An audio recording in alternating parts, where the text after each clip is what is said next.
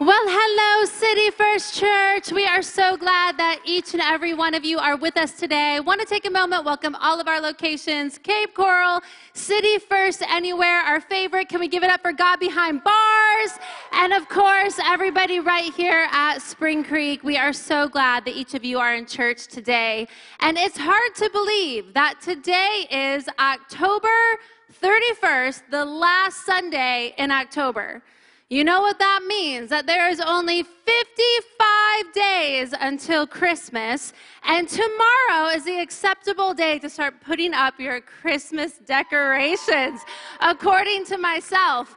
But the summer has already come and gone, and I can't believe it. And part of me still misses the summer. And Adam and I have two boys, Nash and Ryder. Nash is 6, Ryder is 4, and summer is their very favorite time of the year. And so this summer, our boys begged us to take them camping. Okay, is anybody in here a camper? You enjoy camping.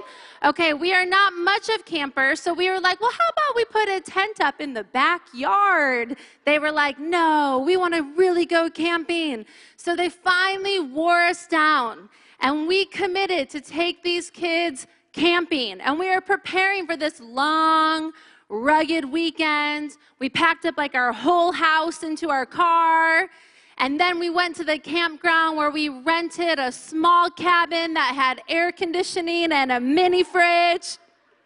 We were like, we're ready to rough it, boys. And so we had a really fun time. We did the whole campfire thing and s'mores. But out of all the things that we brought with us and packed up, if you know my husband Adam, he is a clean freak. And the thing that we forgot was his toiletry bag. And so he has no soap, no shampoo, but being the professional camper wife that I am, I was like, don't worry, I packed Dawn dish soap. And Adam was like, if it's good enough for the ducks, it's good enough for me. And so he used that the whole weekend. And then the weekend came and went. We are loading everybody up in the car, and the boys are in the back seat, and they're actually being really quiet because they have played so hard. They're like coloring, and Adam and I are talking and kind of recapping our time. And I was like, that was so much fun that we went camping in a cabin, but I'm ready to be home. And Adam was like, you're ready to be home. He's like, I've been showering with Dawn all weekend. And then Nash from the back seat just pops up his little voice, and he was like, Daddy, who is Dawn? And we said, no, son, no, son. Dawn is not a who. Dawn is a what? It's Dawn dish soap. But we're like, the kids are going to go to school and tell their teachers and be like, those pastors' kids. But anyways, pray for us. But while we were camping, they had all these signs everywhere that there were animals, and the signs would say, do not feed the animals. Do not feed the animals. And we've all seen pictures like this before, right? At zoos or at parks, it's like, do not feed the birds. Do not feed the monkeys. And this is up for a reason more than just people who love to have rules posted everywhere, but because there are only certain things that are good for animals to consume, right? There are only certain things that are good and that animals are able to digest. And do you know that in the same way, we as Christ followers, there are only certain things that are good for us to consume or that we are able to digest? And given that today is October 31st, we know that there's an emphasis on spooky stuff, scary stuff, fear stuff. And I actually can't think of a better day than today for the Church of Jesus Christ to gather together, full of faith, lifting up the name of Jesus, right? Because we know he's bigger than any fear, bigger than any worry. And we also know that today is not the only day of the year where there is an emphasis on fear, right? Especially given the last almost 2 years, there's been so much fear in our culture, in our homes, in our hearts, and in our minds. And just as the animals, there's signs that say, do not feed the animals because they can only consume so much. Today we're going to title this message, Do Not Feed the Fear. Because there's only so much that we can consume, and there's only so much that we as humans can digest when it comes to fear. And the Bible actually talks a lot about fear. And in 2 Timothy, in the New Testament portion of the Bible, there's a verse in chapter 1, verse 7, and it says, for God has not given us a spirit of fear, but of power and love and a sound mind. What a wonderful verse for each and every one of us. And the author of this verse is a guy named Paul, and he's writing to his apprentice, whose name is Timothy. And Paul and Timothy both love Jesus, right? They're both great men of God. And yet, even still, Paul could see that Timothy was timid, and he was feeling afraid.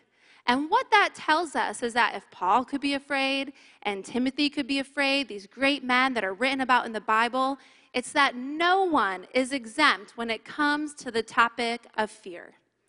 Everybody fears something. We might fear our past. We might fear our future.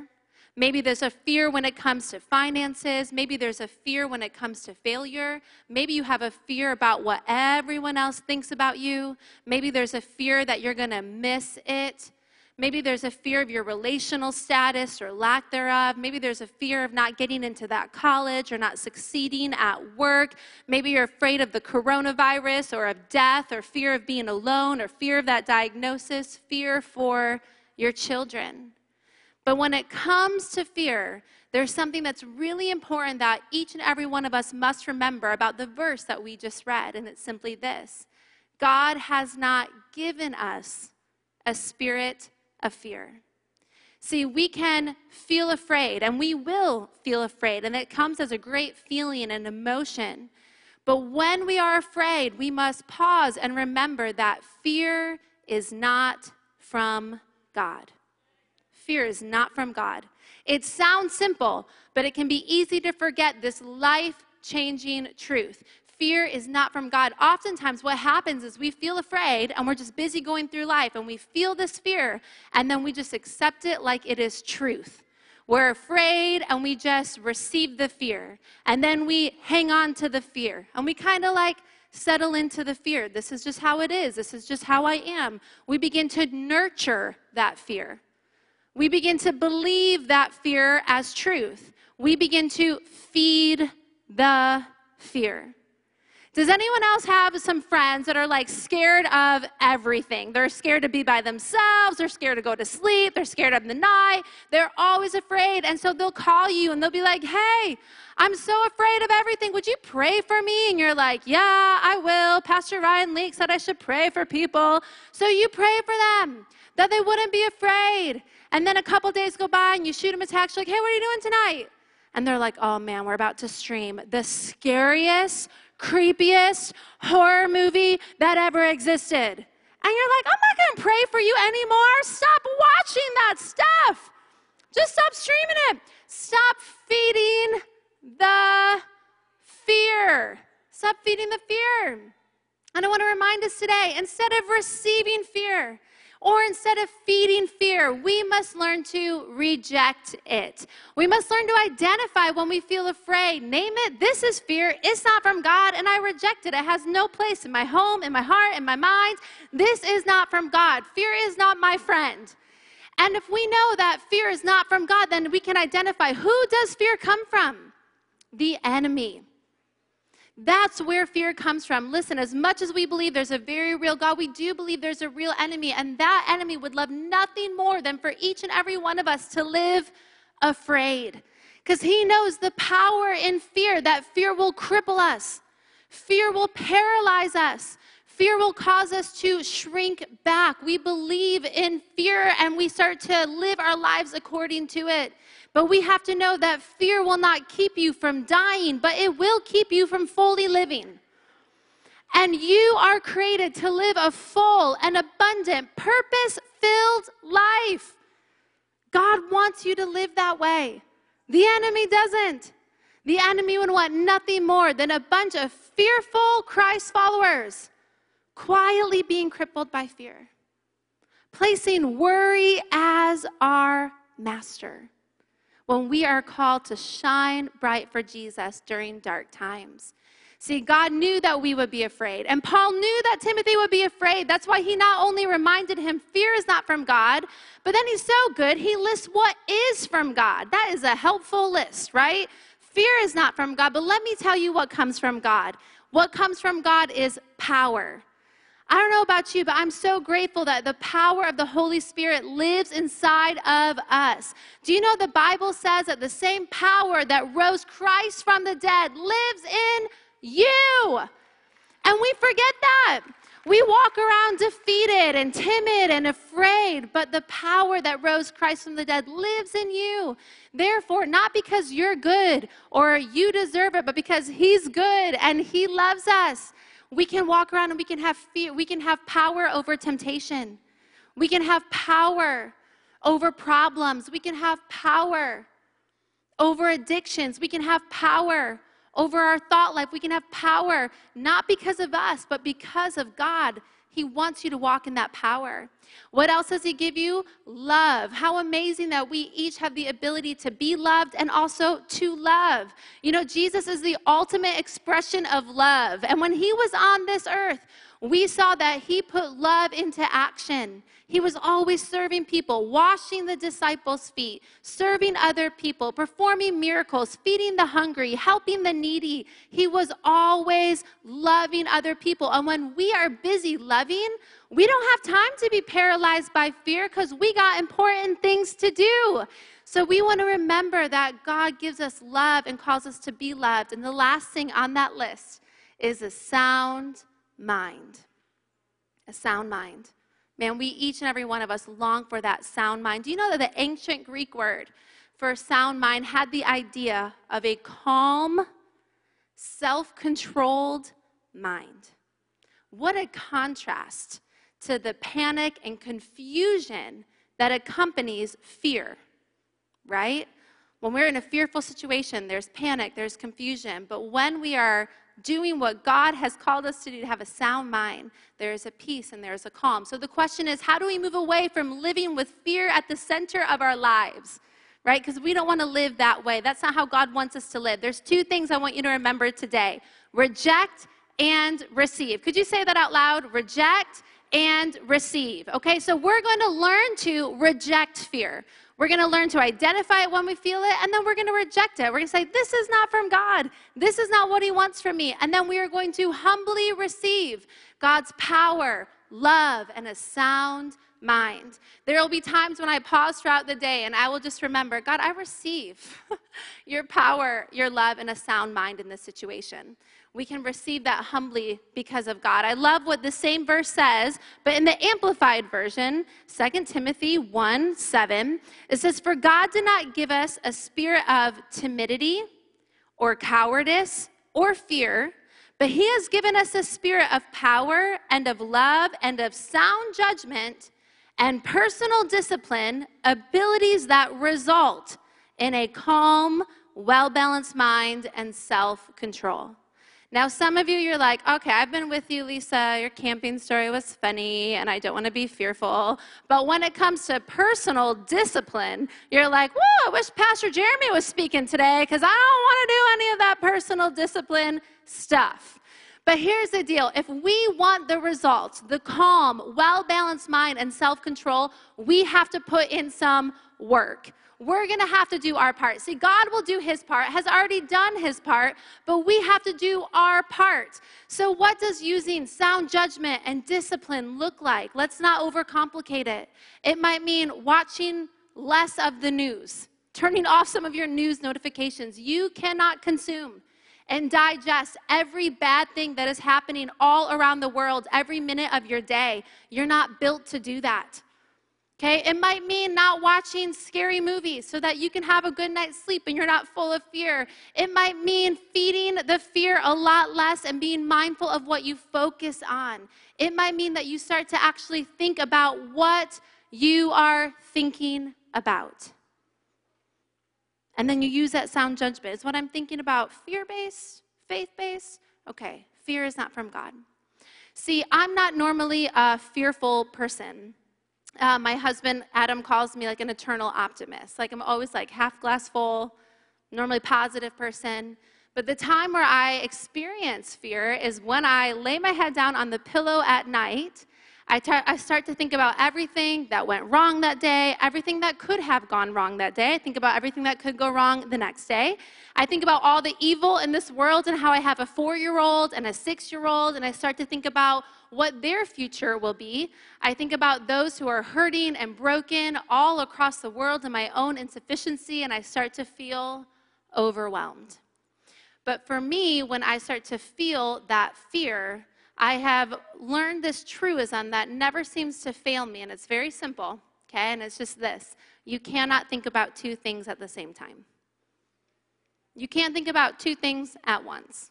So when my mind is going down the fear path, which is unproductive and not from God, I pause and I think about what I'm thinking about, and then I switch my focus from thinking about my own words and my own fear, and I start to think on God's word, the Bible. And the reason that I like to call it God's word is because not only is it the inspired word of God penned through man, but because words from the right person at the right time, they bring me assurance. Have you ever been going through it? You're in a crazy situation. You're facing a big problem. You're facing a deadline. You're like, I don't know how this is going to work out. It's not going to work out. This is not going to end well for me or for them. And you start to panic. And then you get a notification on your phone if your sound is not turned off. And you get a text message. And it's from somebody that you trust, that's proven. And they just say, hey, I want to let you know I already did that. Hey, I want to let you know I got that covered. Hey, I want to let you know I believe in you. Hey, I want to let you know I prayed for you. Hey, I want to let you know it's going to be okay. And all of a sudden you feel that peace wash over you in that moment. How much more powerful is God's word for each and every one of our lives? God's words bring us assurance, and we can trust in him. And so we have to learn to lean on and trust God at his word. Because if we really think about fear, fear is really a misplace of trust anyways.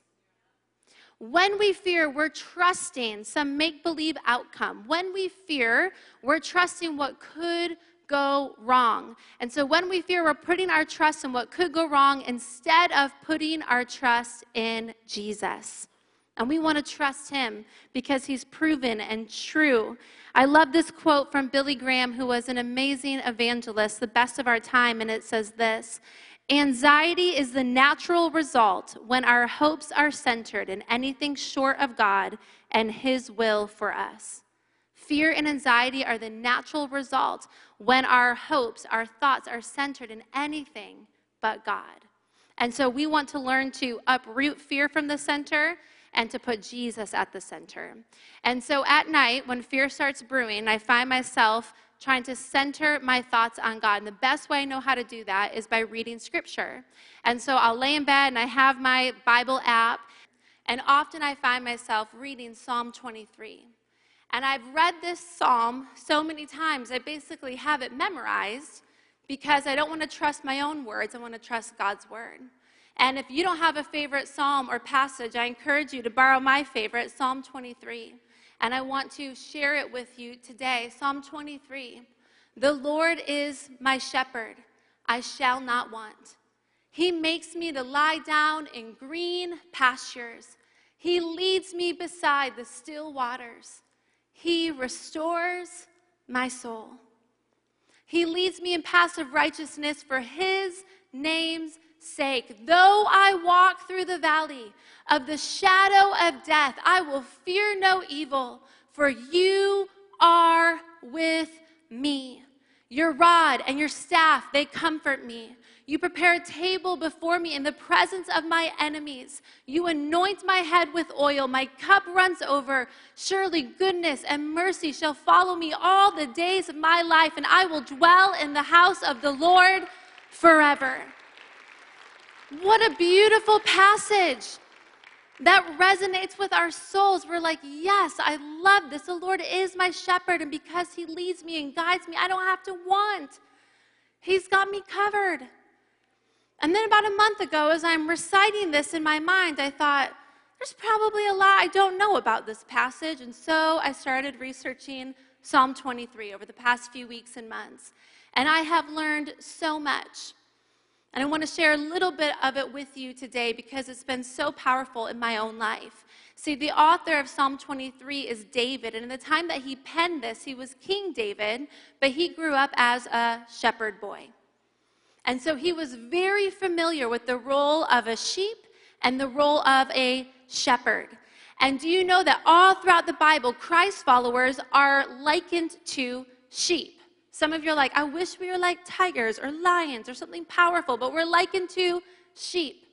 And so David makes some profound parallels as the Lord as our shepherd and we as his sheep. He says that he leads us to lie down in green pastures. Another phrasing for that word would be that he settles us down in green pastures. Woo!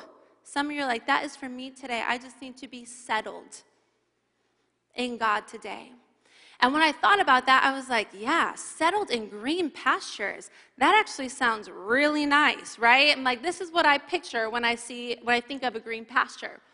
That's so peaceful and beautiful. And then I think, and I'm like a sheep lying down, settled in green pastures. Got a photo, right? We're like, it's so nice. I love being that cozy, happy sheep, all comfy in that green pasture. I'm so glad I came to church today. But then I was laying there thinking about green pastures. I thought, wait a second. The Bible was not written in America. What do the green pastures look like in the context of what King David was writing? Because David was writing this in the Middle East. So we started looking up green pastures in the Middle East, and I learned a couple things about it. In the Middle East, it's very dry. They have a rainy season for just a couple months out of the year, and even their rainy season produces just a meager couple of inches of rain. So this is what a green pasture looks like in the Middle East during the rainy season. So then I thought, well, what does it look like the other 9 months out of the year? And this is what the green pasture looks like the other 9 months out of the year, right? We want to go back to that sheep in the green pasture. It was so cozy. This doesn't look as cozy. And when I was looking at this, I was thinking, well, what in the world do the sheep eat in this pasture? Because it doesn't look like there's a lot of green for them. And it reminded me of the verse that's quoted in the New Testament where Paul is saying, I've learned to be content with a lot in the rainy season, and I've learned to be content with just a little bit in the non-rainy season. And what I learned is what the sheep eat in these green pastures is that every night there's a little bit of precipitation, just a little bit. And it goes and it lands by the rocks. And when the wind comes in, it produces just enough condensation along the rocks where little tufts of green grass are grown. We have a photo of this too. Just little tufts of green grass all along the desert, hidden in the hillside and by rocks. And without a shepherd, the sheep could never lead themselves to find this food. They would just be wandering in the desert. It's why we're likened to sheep. We have terrible sense of direction by ourselves. But when we are following a shepherd, he will lead us where we need to go, when we need to go there. We don't have to worry about tomorrow or the next day or 10 years from now. All we have to be concerned about is following Jesus. We have this mission statement around here. We exist to introduce everyone to Jesus and teach them to follow him. Why? We don't need to fear when we are following Jesus. We don't know where the next day's provision is going to come from. We don't know where that healing is going to go. We don't know, but Jesus knows. And our job is to simply follow him. Follow Jesus. Trust in him. Don't trust in fear. Trust in Jesus. He will lead you where you need to go. It goes on to say in Psalm 23:4, I could spend all day just in Psalm 23, but I won't. Okay, I'm going to share with you one more verse. We already read it. It says, though I walk through the valley of the shadow of death, I will fear no evil, for you are with me. Your rod and your staff, they comfort me. Okay, now no words are ever wasted in the Bible. Every word matters. Every word is there on purpose. So I want you to notice that it says, though I walk through the valley. They're not running through the valley afraid. They're not sitting in the valley, setting up camp there.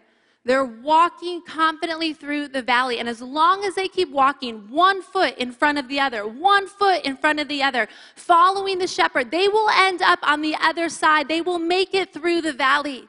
Though I walk through the valley of the shadow. Can we pause on that word, shadow? I want you to think about it. The shadow of the valley of death. When Nash was little, about 2 years old, I remember I had tucked him in, said prayers, done the song. I went downstairs and he starts crying. And I run upstairs and he's pointing to the wall. He's going, it's scary, Mommy. And I look at it and I just said, baby, it's only a shadow. There's something in front of your nightlight that's taking a small image and making it look bigger than what it is. Scarier than what it is. And fear does the same thing in our lives. It takes something and makes it all consuming, tries to get in the center of our thoughts and our lives. But it's just a shadow. So David writes this and he says, though I walk through the valley of the shadow of death, I will fear no evil. How do you walk through the valley of the shadow of death and not be afraid? Because of the good shepherd.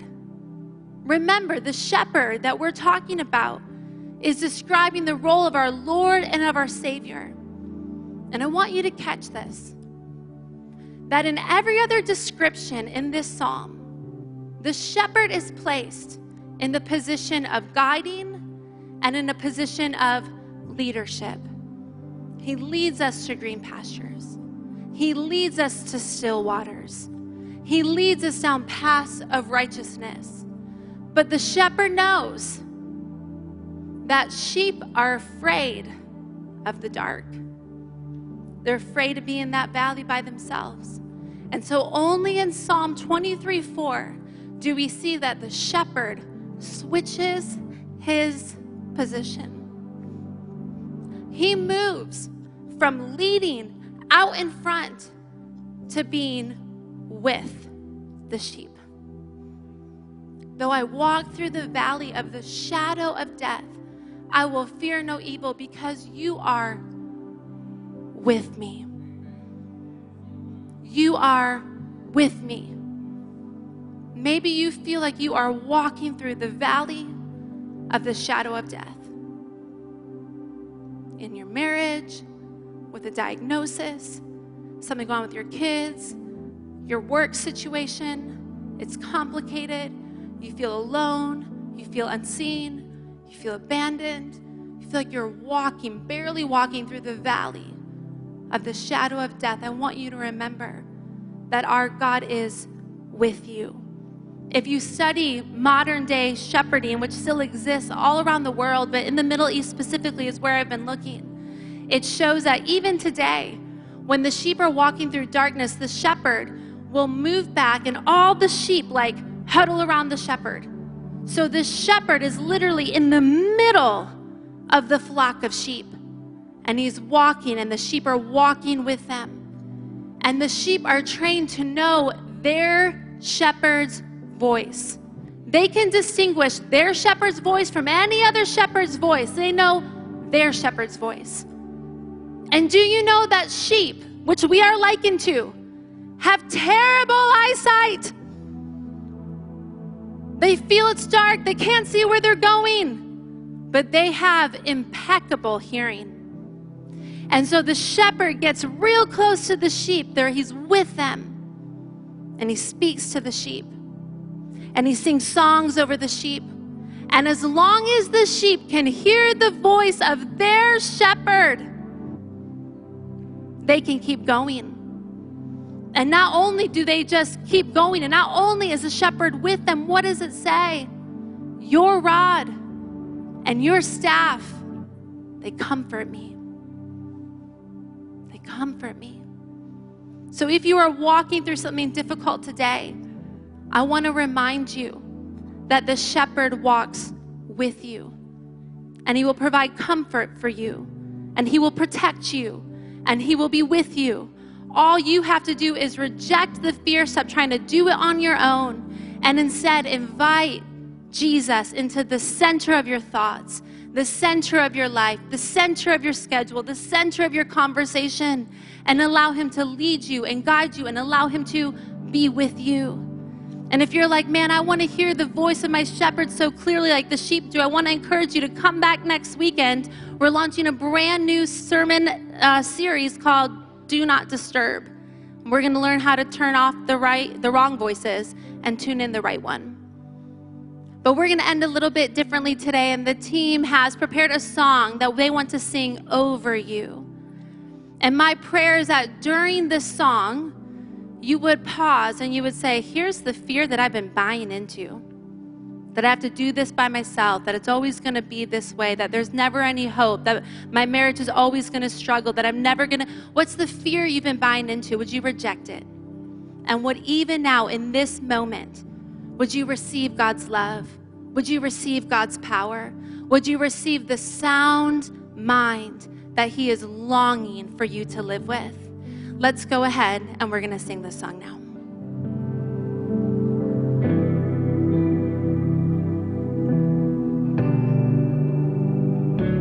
When I feel the fear come,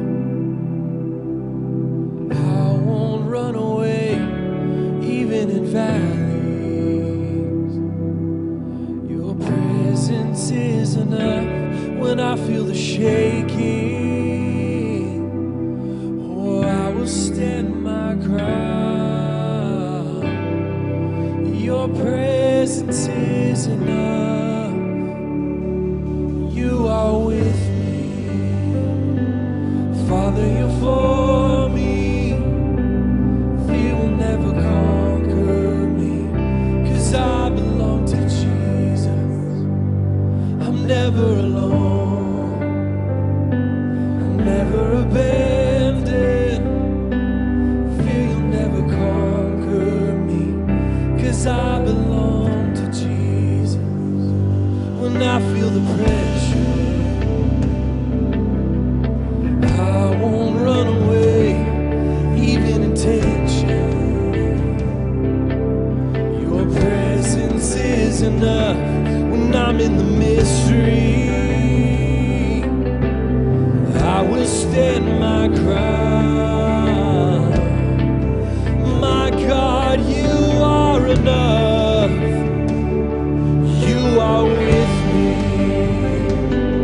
Father, you're for me. Fear will never conquer me, 'cause I belong to Jesus. I'm never alone, you'll never abandon. Oh, fear will never conquer me, 'cause I belong to Jesus. Yes, I do. When the rain fell, when the floods came, when the wind blew, I was okay. You were right there. You're in every step I take. When the night falls, when my heart aches, if I stumble, I will not break. You'll be right there. You're in every step I take. Oh, come on today.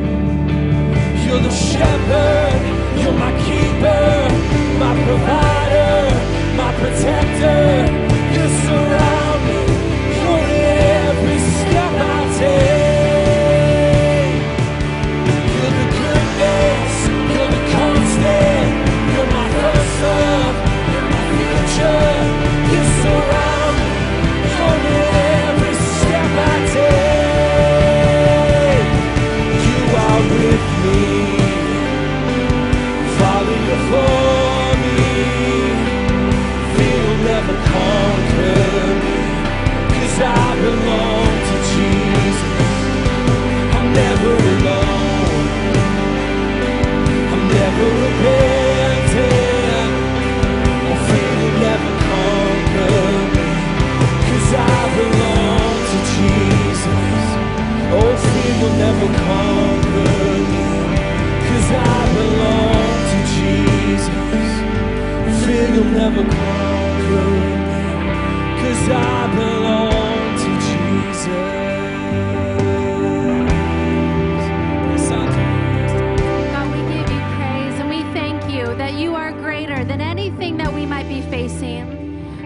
situation is maybe trying to brew fear in our lives, we pause and we reject it, God, and we say it's not from you, and instead we receive your power, your love, and a sound mind. God, I pray that we would go forth from here today in boldness, that we would be encouraged, God, that our minds would be centered on your word and on your truth, and that you would be what's leading us. God, we don't want to follow fear.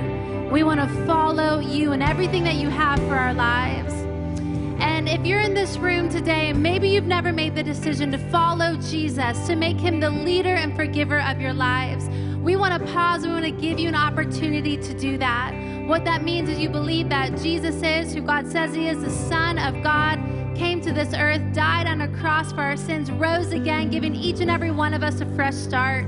And so many of us in this room have already made that decision or online, but if you've never done that, we want to give you an opportunity to do that today. So if everyone wants to go ahead and bow your head, close your eyes, let's let this be a personal decision. You're not joining a church, but you're saying, I want to follow Jesus. If that's you, would you just slip up your hand and say, today I'm deciding to follow Jesus? I see that hand. Anyone else? I see a couple hands over here. Thank you. You can go ahead and put your hands down. I see more in the back. I know there's hands going up online as well. But so that nobody feels alone, let's go ahead and all repeat this prayer together. Heavenly Father, thank you for your son, Jesus, that he died for me, forgives my sins, gives me a brand new start. Today I choose to follow him. And in your name, amen. Can we give everyone who made that decision today a huge round of applause?